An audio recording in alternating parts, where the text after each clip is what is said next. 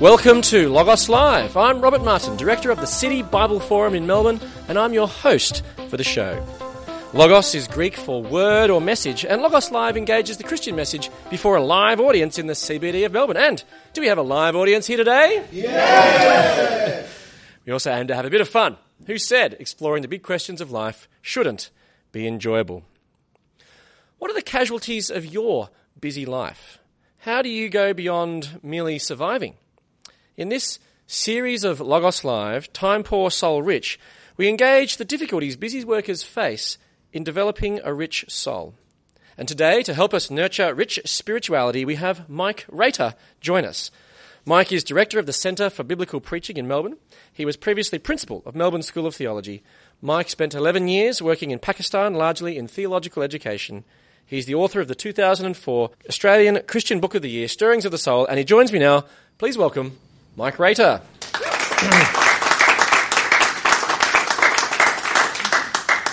Welcome, Mike. Thank you, Rob. It's very good to be here with such a huge audience of enthusiastic applauders. We're always enthusiastic here at Logos Live. Now, Mike, this series is on Time Poor, Soul Rich. Do you feel time poor? No, I don't. No, Do you need a bit more work, do you? No, I think the older you get, you learn a few lessons along the way, and I think, and with my wife's encouragement, I think I'm living a more balanced lifestyle. I'm learning the meaning of day off. Right.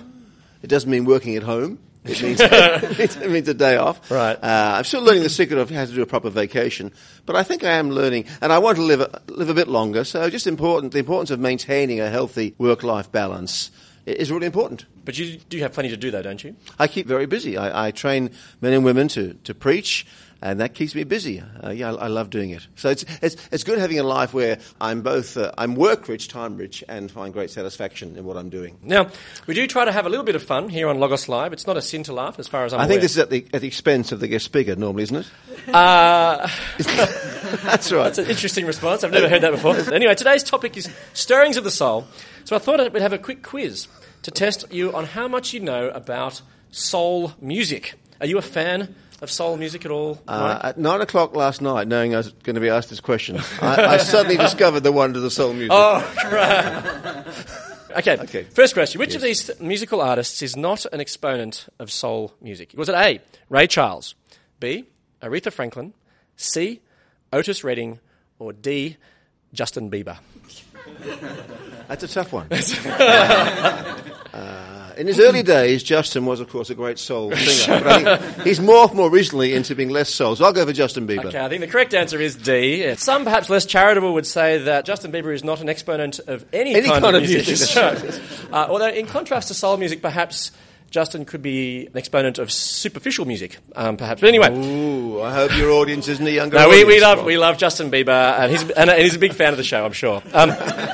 Anyway, question 2. According to the Rock and Roll Hall of Fame, where did soul music originate from? Was it A, music that evolved from Southern African American secular songs, usually distinguished by a strong 4/4 rhythm, flatted thirds and sevenths, a 12-bar structure, and lyrics in a 3-line stanza in which the second line repeats the first? Or was it B, out of the black experience in America through the transmutation of gospel and rhythm and blues into a form of funky, secular testifying? Was it C, developed in African-American communities in northeastern United States in the 1940s, built predominantly upon vocal harmony? Or was it D, out of the beach culture of the west coast of the United States, where people wore no shoes and played songs barefoot? Indeed, it was described as if they played with real soul. Okay, well, the last one's the Beach Boys, and that's so, I'm going to go for B. And the correct answer is B. Correct. Now, do you know, Rob, where the Rock and Roll Hall of Fame is? Do you know where that is? It's in the United States. Yeah, I know. But do you know where in the United States? I think it's in Cleveland. Very good. Cleveland, Ohio. Yes, I found that out yesterday as well. So did I. So the first answer was actually blues music, the third was doo-wop, and the fourth was a poor attempt at a joke. Yeah. So congratulations, Mike. In our soul quiz, you have got 2 out of 2 right. You're 100%, so give Mike a big hand. Yes. Now, legendary gospel singer Mahalia Jackson said that soul music was called that because people just stood there and sang from their guts. Whatever they felt, they just let it come out. So why is soul music associated with such depth of human experience? I think because, well, you think of the background as the question asked about people's background, the slaves in America in the 19th century, and they expressed their desperation and their hope in song, the great Negro spirituals, which both longed for physical liberation from slavery, but also something more than that. They longed for a spiritual liberation. They longed for God to come and rescue them in a holistic sense, and that gave birth to soul music, which is saying, I think, that life is both tangible and rational and real and physical, but more than that, the longing of the person is something which is more than just here and now. It's transcendental, it's eternal, that kind of hope. So when you sing from the depths of your being. To say she sang from the depths of her larynx, or the depths of her vocal cords, while strictly true, doesn't quite capture it. Because there's something more to our humanity and to that kind of singing which transcends the larynx, the vocal cords, the chest. So it's been said that a person's soul is a person's essence, that part of our being which can soar to heaven. So why don't we think we call it larynx music or DNA music rather than soul music? Well, I think that's right, because larynx and DNA music is probably strictly correct, but it's reductionistic. It doesn't capture there's more to music, as there's more to humanity than just, once you break down my DNA, once you break down how much of my greater is fat and water and iron, whatever I am, and how high, how tall I am, how wide I am, there's still a dimension of me and you which you haven't captured, which just those physical things don't reach. So there's a dimension to our humanity which we all recognise, which we call, for want of another word, our spiritual or our soul. So you mentioned just now the spiritual and soul, but what exactly do you mean? I think we use the term spiritual in three senses. I think we are spirits. That is, in the Bible, when God made men and women, made from dust, he breathed into them life, the spirit of life. So the spirit animates all living beings and gives them life. And so in that sense, we are all spiritual. We are living beings. But the spirit too also seems to reflect this part of our personhood which has an awareness of the transcendent, an awareness of the eternal, an awareness that, as I've just said, that we are more than just the components of our physical being. There's something of us which transcends that. Then thirdly, there is, of course, the Spirit, which is the Spirit, capital S, the Spirit of God, who comes into people, amongst people, and draws them to God. So there are three ways you can speak of the Spirit. So in our topic today, spirituality, we're thinking mainly of the second one, this part of our humanity which kind of goes beyond ourselves to the other, to the transcendent. So is music spiritual? Well, it's both and. Again, I can define music in purely physical terms. It's the vocal cords and instrumentation. I can do all that, and that's strictly true. But music taps something in our being which is more than just physical. That's maybe not Justin Bieber so much, but the other ones you mentioned. Music can make us cry. Music can make us laugh. Music can make us hope. Music can make someone who is in a catatonic state return to a semblance of rationality. Music can do incredible things, but it taps into a part of our being which is beyond just the physical, which I think why we love music so much, because it just takes us somewhere else. A question just come in just on that. If I'm not aware of this transcendent nature, does that mean I don't have a soul? Some people are more in touch with their emotions. He's a very emotional person, or she's not very emotional. Now, does that mean that they haven't got emotions? Of course they do. There's some people are more aware of their emotions than others. Similarly, some people are more aware of the transcendent than others are. Now, in your book, Stirrings of the Soul, you shared how you experienced and observed many different types of spirituality. So what did you experience? Well, I was asked to write this paper, give a lecture on spirituality, so I thought I'd just read as widely as I could. So I read all different kinds. I read, of course, different kinds of Christian, mystical, Catholic. I read feminist, I read Aboriginal, I read Islamic, I read environmental, just a whole range of different spiritualities, New Age, a whole stack of them. And of course, they all are, in their details, quite diverse. But what really struck me, in their core desires, they were remarkably harmonious. There was a longing for two things, it seemed to me. There's an awareness in every human being of what I call the transcendent. There's something out there, the other, be it God or whatever it might be, that we long to connect with. And we believe that by connecting with this other, we'll find that thing we long for, which is peace and contentment. We want to be happy. Mm-hmm. That, I think, crosses all cultures. We want to be happy. And I think many people think, that the road to happiness, because you don't find it here. Often people work in their job, are unhappy. They're unhappy in their marriage, their family. But if I can find happiness, and maybe I can find it through being connected to this other, I can find contentment. That then will connect me with other people, and it'll be profoundly experiential. So whether it's feminist, whether it's environmental, New Age, Christian, it's a longing for connection, for a relationship with this transcendent being, and therefore with each other, and a connection which is for me profoundly life-changing, experiential, which will give my life what I long for, which is contentment, peace, and well-being. So is there this spiritual thirst in the world, from your observation? Well, there clearly is. Everywhere you go, you find expressions of that. The Apostle Paul walked in Athens and was just overwhelmed by the number of idols, just a smorgasbord of idols, of these attempts to reach out to the gods in all the different varieties. And wherever you go in the world, you're going to find, whether it's folk religion or traditional faiths, people reaching out. You walk around Melbourne. You see it, the Mind Body Spirit Festival. The other thing, I just was struck the other day, last month, by the Anzac Day. Mm-hmm. I just found the way we talk now about Anzac Day quite fascinating. It's become, just the language you use, it's not just a day of remembrance, it's become a day of religious celebration. People now make a pilgrimage to Anzac Cove. They discover their identity, what it means to be Australian. They discover their values. We have a shrine, a temple in Canberra. We do. We call it now our creation myth. Our country was born on the beaches of Anzac Cove. It seems to me, Rob, as in our culture here in Australia, as we move away from our traditional faiths, like the Christian faith, we now have a vacuum. We must fill that vacuum. We have to fill it with something. And now for more and more people, that something is something like Anzac Day. For others, it's sport. We go to our cathedral here in Melbourne, the cathedral, the MCG. We worship our heroes. We give them lifetime allegiance. And for some, that becomes their new religion. So there's this longing, this yearning in all people for something which is greater than them, which they can connect to, give their life meaning and well-being. And if you take away the traditional faith, you replace it with some other things. Mm. So what do you think there are the shortcomings then of these modern spiritual expressions? Well, clearly they work to some degree.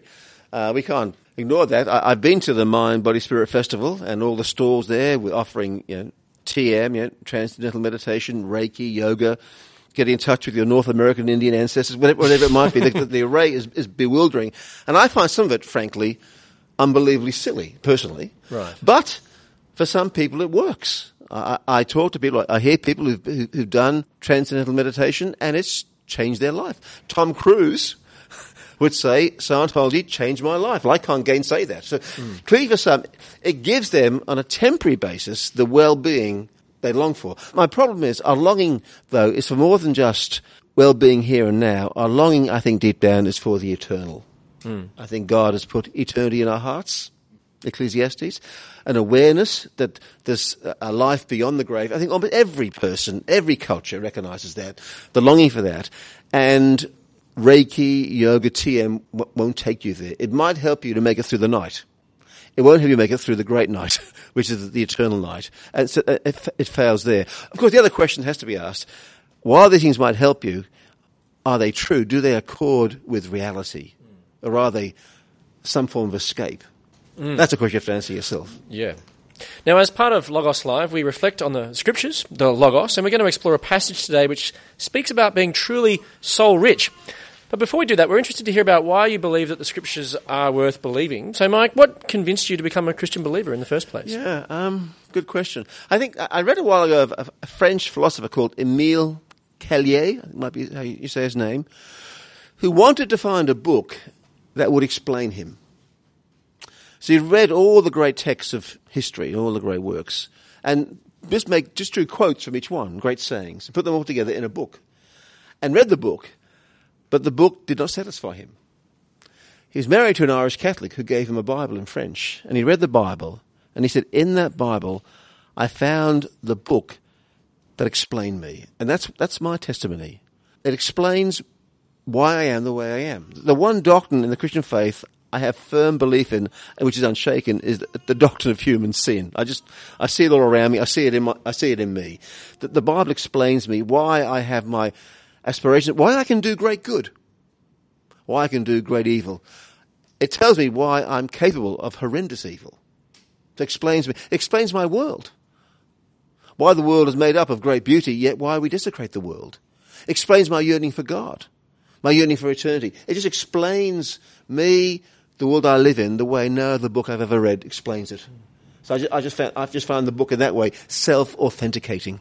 So in that way, could you say reading the Bible for you has been a spiritual experience? Of course it has. Yes, it is. Yes, it is, because it explains me and takes me to the transcendent world around me, which I know is there. Now, and also, of course, I'd have to say, as I read the Bible, written ultimately by God, God's Spirit, as I ask for understanding, helps me to understand the Bible. Now, some might say that the Bible hasn't much to say about spirituality. It's often seen as boring and traditional and not particularly dynamic, mystical or experiential. So does the Bible actually say anything about spirituality? Well, the word is not found in the Bible. You won't find the word spirituality there. But you will find the word spiritual. And if a key component of spirituality is our quest, our desire for connecting to the other, to use the terms people use, the transcendent, that's the message of the Bible. The other, the transcendent, becomes imminent. The one who's distant becomes near.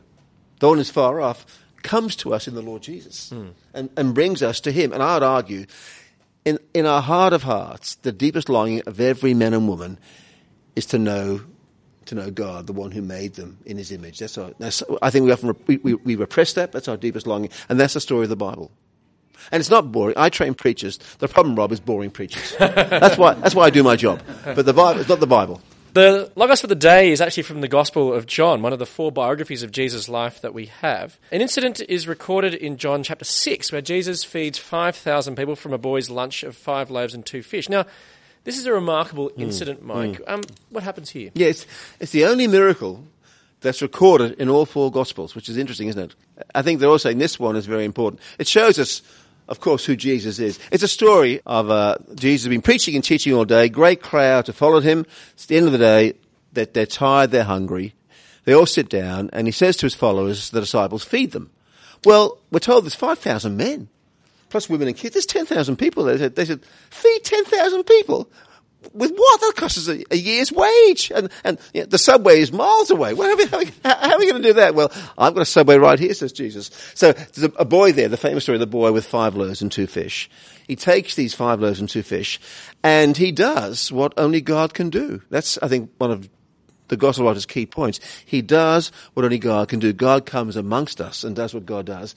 And he makes out of nothing, really. He just multiplies fish and bread, and feeds them all. And at the end, John says, and when they were satisfied, when they'd had enough and they were content, they took up all the fragments. When they said to the disciples, I couldn't have another crumb, I'm stuffed, they took up all the fragments, and we're told there they filled 12 baskets. So it says in verse 13, so they gathered them and filled 12 baskets with the pieces of the 5 barley loaves left over by those who had eaten. Now that just passes over most people, because if you know your Bibles, 12 is a very important number, right?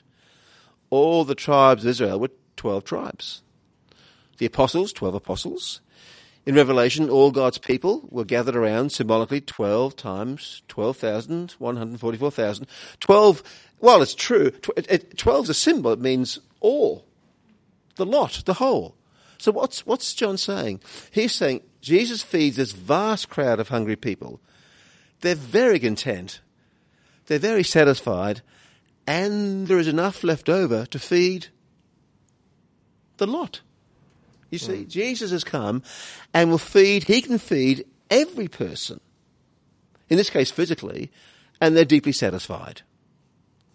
And well, and then in verse 14 it goes on, and the people saw the sign Jesus performed, and they began to say, surely this is the prophet who is to come into the world. That's right. What does he mean there? Well, the one who's coming to save their people, to bring God to their people, they recognize in this only the one sent by God can do what this man has done. And then Jesus in John 6:48 says, I am the bread of life. Now I've heard of soul food, but what does Jesus mean when he says that he is bread? See, Jesus does this again and again. His miracles aren't just great, powerful acts to wow people. They're sermons, they're talks in action. So, for example, he heals a man who's blind, and then he says, I am the light of the world. There's a man who's dead for 4 days. He raises him up, and then he says, I am the resurrection and the life. He feeds people who are physically hungry, and he says, but you have a deeper need, which is spiritual, not physical, and I am the bread of life. All you long for, and what we've talked about so far, Rob, in this session, all you long for in contentment, in well-being, in peace, in knowing God, all these things you long for, you'll find ultimately and finally in me, I am the bread of life. As those people ate the bread I gave them and were satisfied, if you, here's the metaphor, eat me, that is, if you believe in me, come to me, you'll find in me all the satisfaction you need. Your spiritual desires will be met. That's his, frankly, audacious claim. I mean, I'd never say that. It's an audacious claim, that all your desires in life are met in me. How does he then demonstrate this claim? Well, in one sense, he's done it by doing it with the bread and fish. I mean, you couldn't do that. And no one here could do that. And these people listen, you couldn't do that. It'd be just be an audacious claim.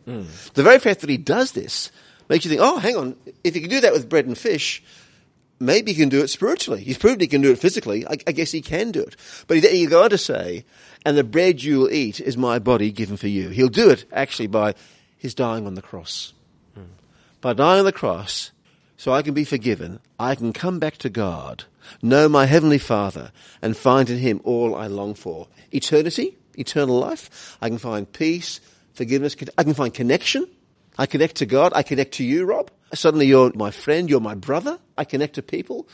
All my cries of loneliness are now met. Does that come through here in the passage as well, where he says that whoever eats this bread will live forever, in verse 52, that this bread is my flesh, which I give for the life of the world. Exactly. But then he's also talking about that he's contrasting temporary bread versus eternal bread. That's right. Is that touching what you were saying That's before right. about the... And he does this again and again. He takes the physical, the temporal, and makes that a catalyst to talking about the spiritual and the eternal, with blindness, with resurrection, and with bread.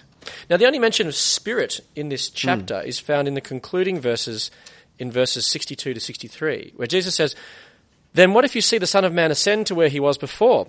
The Spirit gives life, the flesh counts for nothing.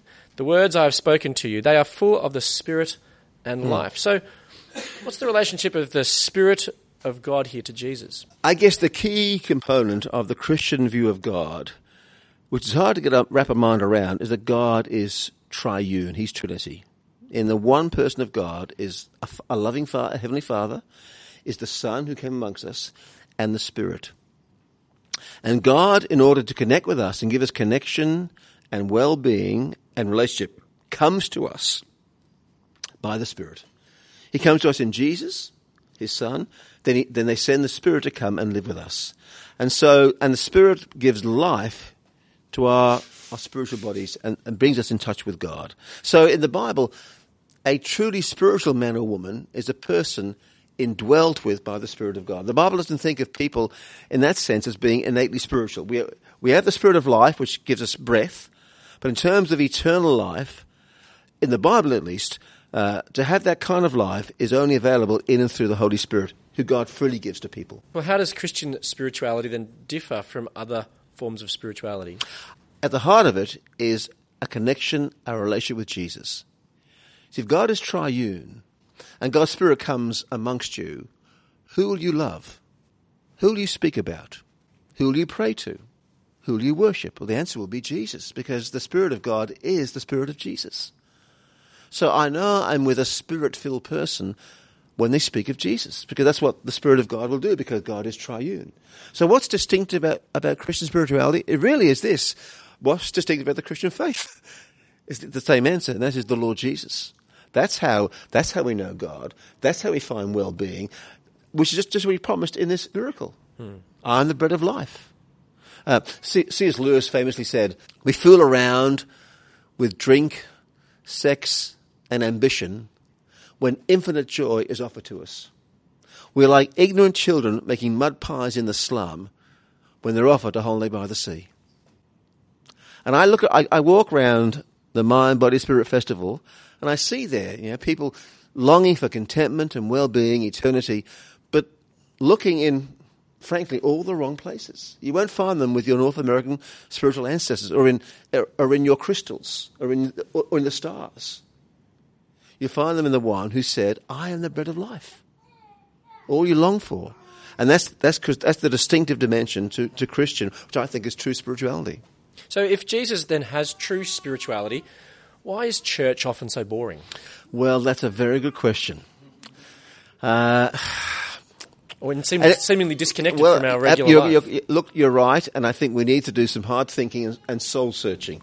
You're right. No, I think it's the one place in the world, really, where people should find deep, intimate connections with God and each other, and a profound experience of God is the gathering of God's people. It should be that.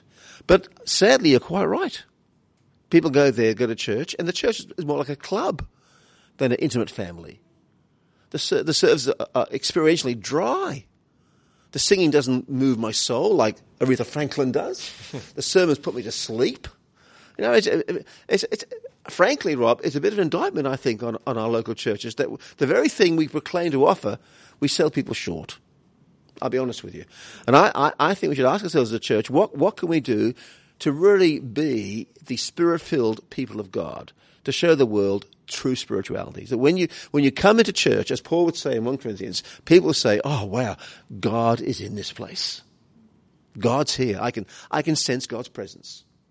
In the caliber of their relationships, their love for each other, and in their adoration of God. And I think that when that happens, and sadly, Rob, it's a bit too rare, when that happens, I think it's a wonderful, life-changing experience. So, Mike, stirrings of the soul, how can we nurture rich spirituality? The answer would be, I think, if a man came amongst us who made the audacious claim that I am the bread of life, anyone who hungers or thirsts come to me, then the answer would be, go to Jesus. You'll find it in him. Hear him speak, sit at his feet and learn from him about true spirituality. Get to know him, communicate with him, and through him as people. So he's made that promise. He's true to his word. That's the place to go. Not to a misty mountaintop, not to a Buddhist temple in Tibet, but to the one who said, I'm the bread of life. Go to him. Let me leave you with the Logos for the day. From John 6:63. The Spirit gives life. The flesh counts for nothing. The words I have spoken to you, they are full of the Spirit and life. I look forward to you joining us next time for Logos Live. Please thank our guest today, Mike Rater.